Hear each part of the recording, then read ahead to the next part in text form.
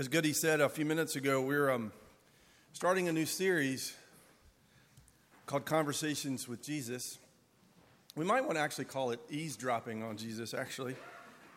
I love the fact that when you open up the Gospels, there are all these conversations that Jesus is having with all different kinds of people, right? And I think they're there so that we're invited to listen in to what Jesus is having to say, what he has to say about himself, about what it means to be human, what it means to be in relationship with him and to know God. And when we listen into these conversations, we can learn a lot of things about Jesus. We can get to know him, but we can also get to know ourselves and other people a little bit as well. Because even though those folks lived so long ago, there are ways that we can relate to them, right? I mean, for instance, when we look at some of these conversations, you'll pick up on the fact that one of them is sort of an academic.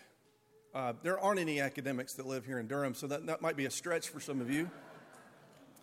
You'll also encounter Jesus having this conversation with a successful, affluent young man, a woman who is caught up in an affair, most likely, an adulterous relationship, a woman who is on the fringes of society, and even a man who is wealthy and yet on the fringes of society as well, and two sisters that are having trouble getting along, and all kinds of these other conversations. And so there are ways for us to sort of listen into these conversations and learn a lot about who Jesus is, but also learn about who we are, and that might help us actually help others know who Jesus is as well. And so I want to invite you this morning to begin this journey of eavesdropping, so to speak, on Jesus' conversation, starting with a conversation that's recorded in John chapter 3 with an academic of sorts and a man who is very serious about his faith and about faith entirely. So if you'll read along with me if you can, you just listen as I read, it might be easier. To John chapter 3, verses 1 to 21. Let me read this for us. This is where Jesus has this conversation with Nicodemus. Now there was a man of the Pharisees named Nicodemus, a ruler of the Jews. This man came to Jesus by night and said to him, "Rabbi, we know that you are a teacher come from God, for no one can do these signs that you do unless God is with him." Jesus answered him, "Truly, truly, I say to you, unless one is born again, he cannot see the kingdom of God." Nicodemus said to him, "How can a man be born when he is old? Can he enter a second time into his mother's womb and be born?" Jesus answered, "Truly, truly, I say to you, unless one is born of water and the Spirit, he cannot enter the kingdom of God. That which is born of the flesh is flesh, and that which is born of the Spirit is spirit. Do not marvel that I said to you, you must be born again. The wind blows where it wishes, and you hear its sound, but you don't know where it comes from or where it goes. So it is with everyone who is born of the Spirit." Nicodemus said to him, "How can these things be?" And Jesus answered him, "Are you the teacher of Israel, and yet you do not understand these things? Truly, truly, I say to you, we speak of what we know and bear witness to what we have seen, but you do not receive our testimony. If I have told you earthly things and you do not believe, how can you believe if I tell you heavenly things? No one has ascended into heaven except he who descended from heaven, the Son of Man. And as Moses lifted up the serpent in the wilderness, so must the Son of Man be lifted up, that whoever believes in him may have eternal life. For God so loved the world that he gave his only Son, that whoever believes in him should not perish but have eternal life. For God did not send his Son into the world to condemn the world, but in order that the world might be saved through him. Whoever believes in him is not condemned, but whoever does not believe is condemned already, because he has not believed in the name of the only Son of God. And this is the judgment. The light has come into the world, and the people love the darkness rather than the light, because their works were evil. For everyone who does wicked things hates the light and does not come to the light, lest his works should be exposed. But whoever does what is true comes to the light, so that it may be clearly seen that his works have been carried out in God. The grass withers and the flower fades, but the word of the Lord will last forever. Let me pray and ask the Lord to help us. Father, Son, and Spirit, I ask that you help us, that nothing I've said or done or left unsaid or undone would in any way at all hinder the work of your Spirit. Lord, we ask that you use this conversation that you had with Nicodemus to give shape to our lives, to help us to know you, and to help us to understand what it means to walk with you. I ask this in the powerful and the awesome name of Jesus. Amen. So we know a little bit about Nicodemus, thanks to John.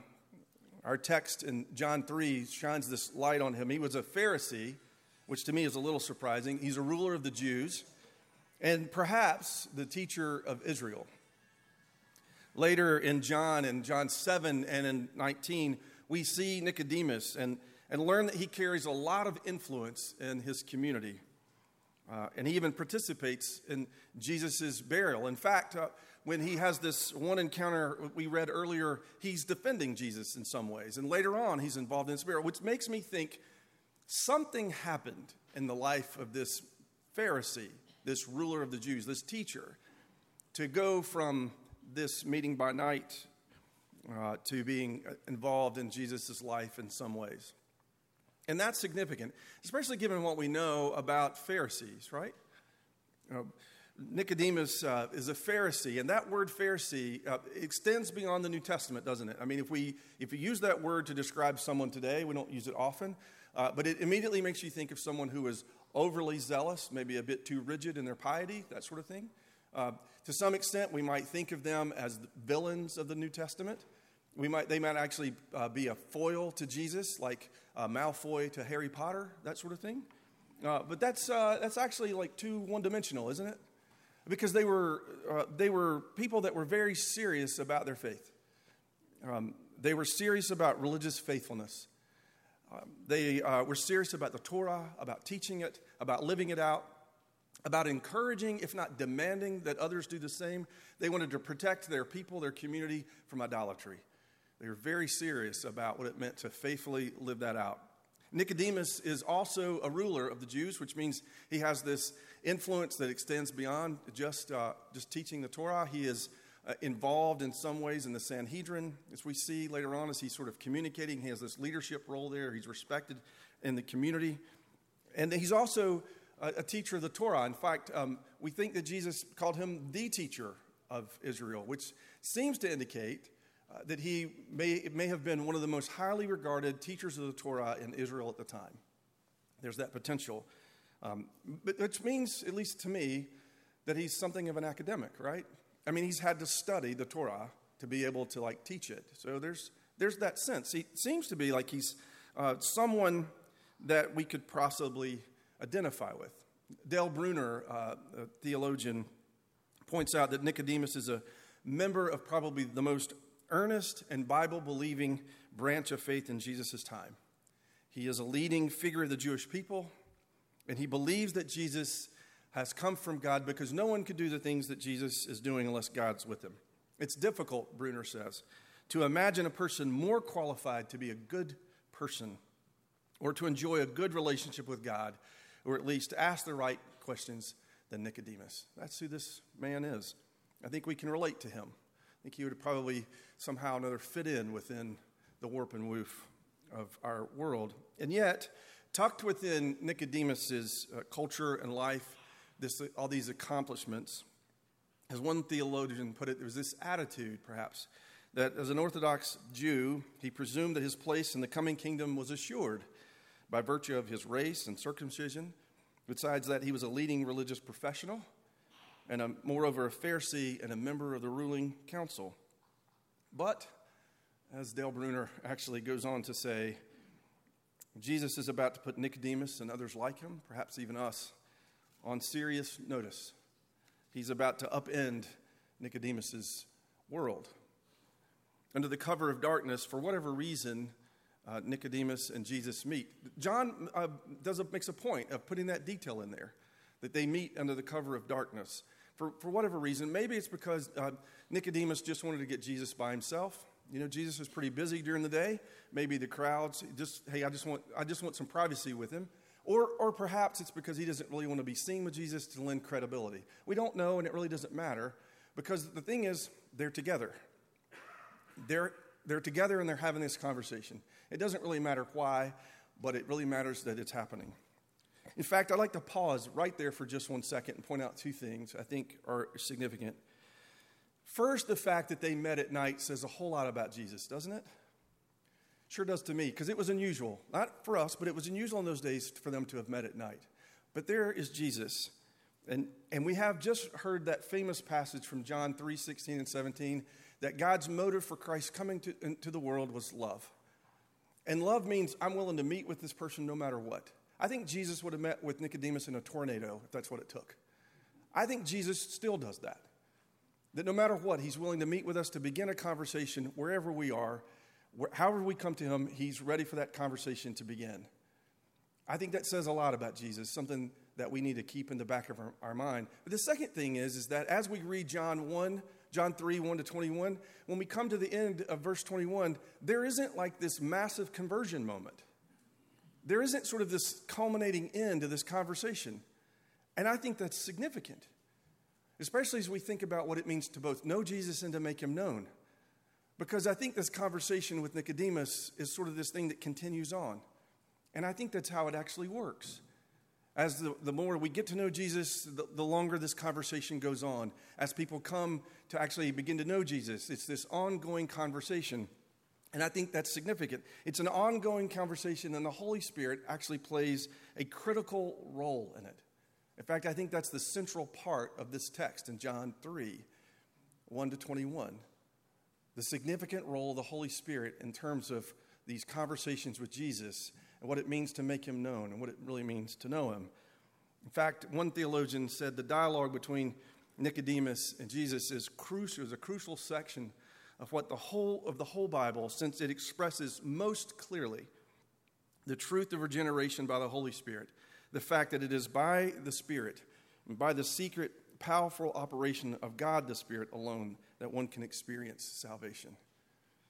And Jesus alludes to that in verse 3 when he says something that had to put Nicodemus on his heels. When he says, "Truly, truly, I say to you, unless one is born again, he cannot see the kingdom of God." That still has a weird way of sort of landing on my ear. Maybe it does you. I think it did Nicodemus, that idea about being born again. Because Nicodemus actually comes back and says, how can a man be born again? How can he be born when he is old? Can he enter a second time into his mother's womb? You can tell that he's not thinking spiritually, at least not totally. He's sort of thrown off the rails a little bit. He's thrown back. But Jesus is talking about the work of the Holy Spirit in a person's life and their heart to prepare them in order to really hear the gospel, to respond to it. He's telling Nicodemus that in order for a person to have a relationship with God, an ongoing conversation with God, one that lasts even into eternity, the work of God's Spirit has to happen, this new spiritual birth. This is God's work, he's saying. Not something that comes by being religious or being born into a religious community or being part of a religious community or something we say or do, but something that God's Spirit begins in the heart, in the mind, in the soul of a person. God's about this. And that rocked Nicodemus. It might rock some of us. It shook his categories. In fact, Paul was a Pharisee too. And there's this attitude among them, right? And in Philippians 3, Paul sort of helps us understand Nicodemus a little bit better. When he says, if anyone else thinks he has reason for confidence in the flesh, I have more. Circumcised on the 8th day of the people of Israel, the tribe of Benjamin, the Hebrew of Hebrews, as to the law, a Pharisee, as to zeal, a persecutor of the church, as to righteousness under the law, blameless. That was Nicodemus's culture. That was Nicodemus. He's this Pharisee. That's this attitude that's prevalent among them. But Jesus uses this word, born again. When we think about that word again, like we think about again, but that word could also be translated from above. In fact, other places within John's gospel, that's how that word is translated. It means from above. This idea that there's this spiritual action that's taking place. And Jesus is actually pointing Nicodemus to something that was God said he would do back in Ezekiel 36. He's teaching the teacher of Israel something significant. He points back to Ezekiel 36 when he says to be born again or born from above. And he talks about in verse 5 to 8 about the water and the Spirit, all the sort of those images. In Ezekiel 36, it says, God says, I will sprinkle clean water on you, and you shall be clean from all your uncleanness, and from all your idols I will cleanse you. And I will give you a new heart, and a new spirit I will put within you. And I will remove the heart of stone from your flesh and give you a heart of flesh. I will put my spirit within you and cause you to walk in my statutes and be careful to obey my rules. All the way through Ezekiel 36, there's this I will. This is God's work. God's at work. His spirit is at work, touching the heart, moving the person towards this understanding. Because Jesus then goes in verse 14 and 15, and he points to something that happened in Numbers. When he says, and as Moses lifted up the serpent in the wilderness, so must the Son of Man be lifted up, that whoever believes in him may have eternal life. He's hearkening back to this moment in the life of Israel where the people were in the wilderness and they grumbled and rebelled and they spoke against God and Moses. They sinned against the Lord. They sinned against Moses. And there were snakes that came among them and began to bite them. And they cried out, recognizing that they had sinned. And they went to Moses to intercede for them as they were being tortured by these snakes.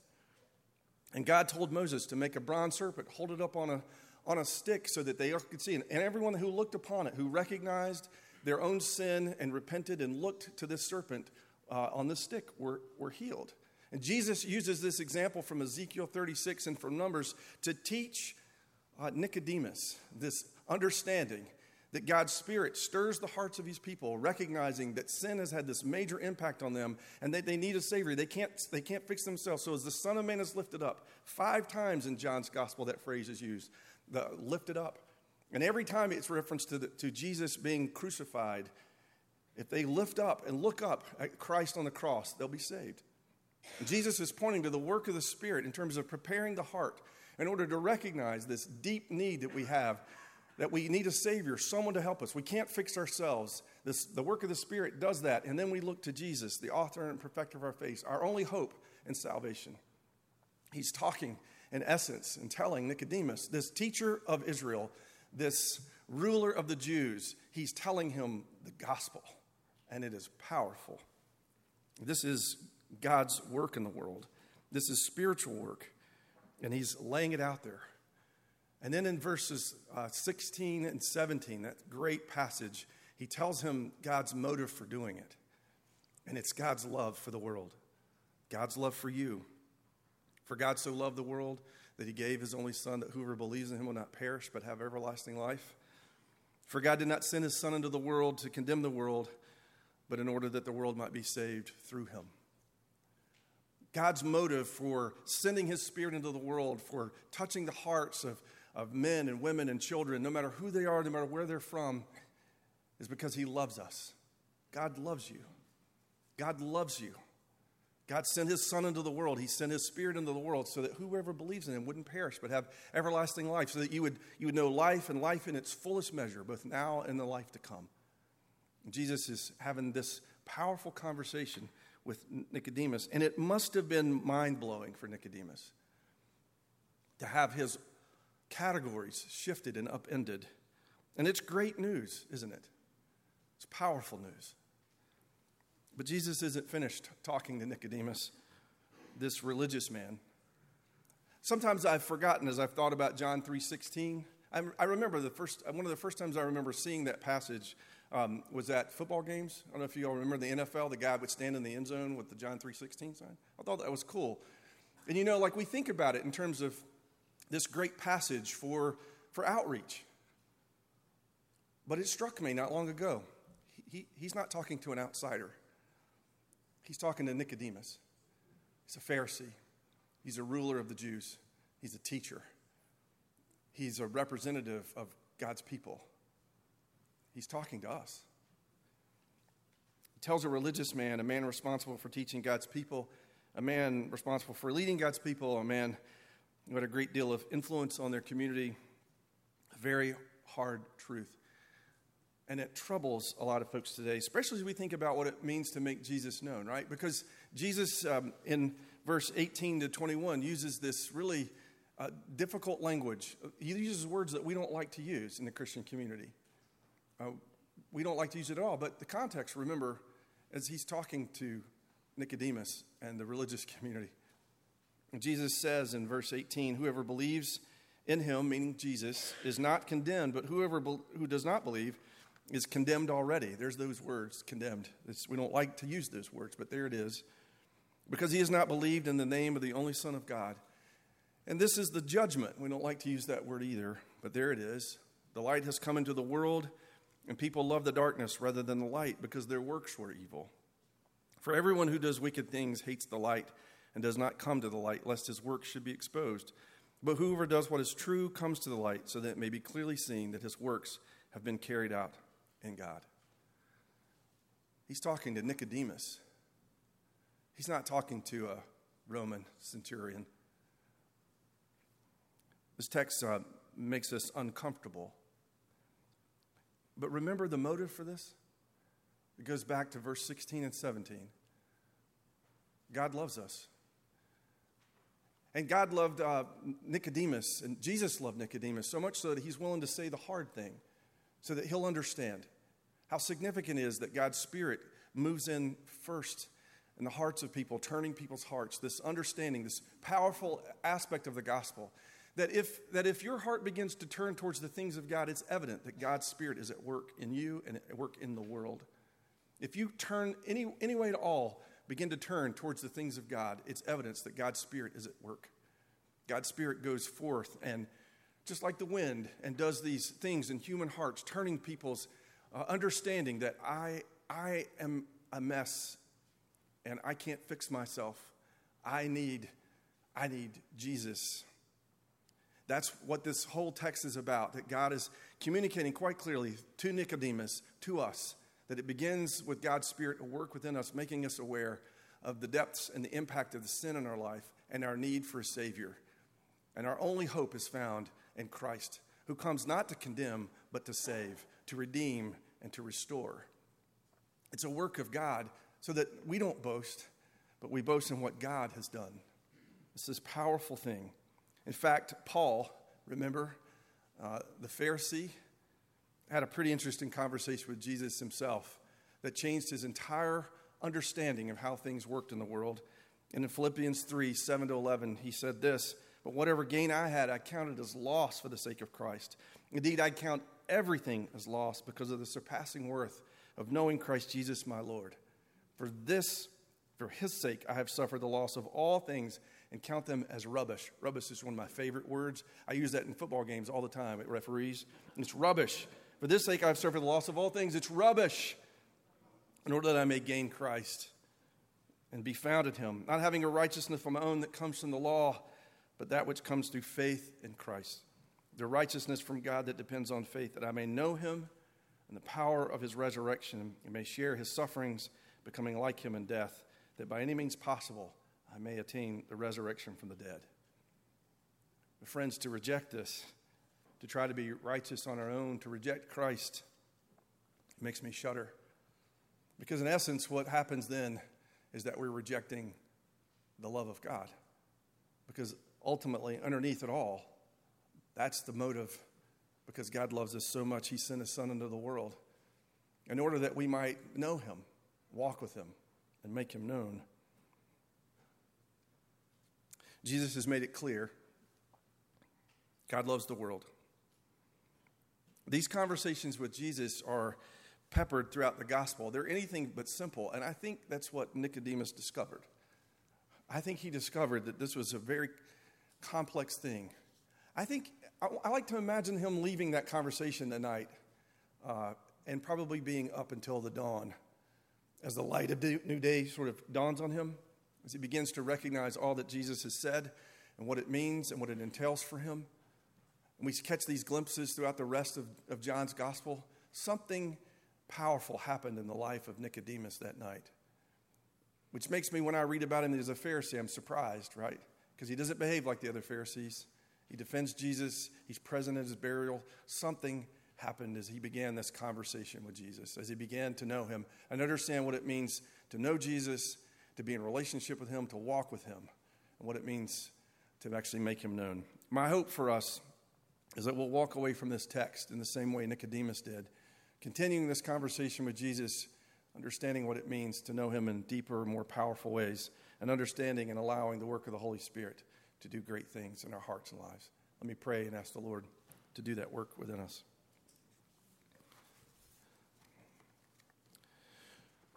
Father, I ask that you be with us and help us as we continue our worship. But I pray that when we walk from here this day, that we're attentive to the work of your Spirit as you make us aware of things in our own hearts and lives where we need to repent and look to Jesus and the hope of our salvation in him. I pray for those, Lord, who may be here today and don't know you at all, that they would begin this conversation with you through Jesus, that they would come to know you. Lord, we ask that you be with us in powerful ways. Help us to become more like you and to be a faithful follower and servant. We ask this in the name of Jesus. Amen.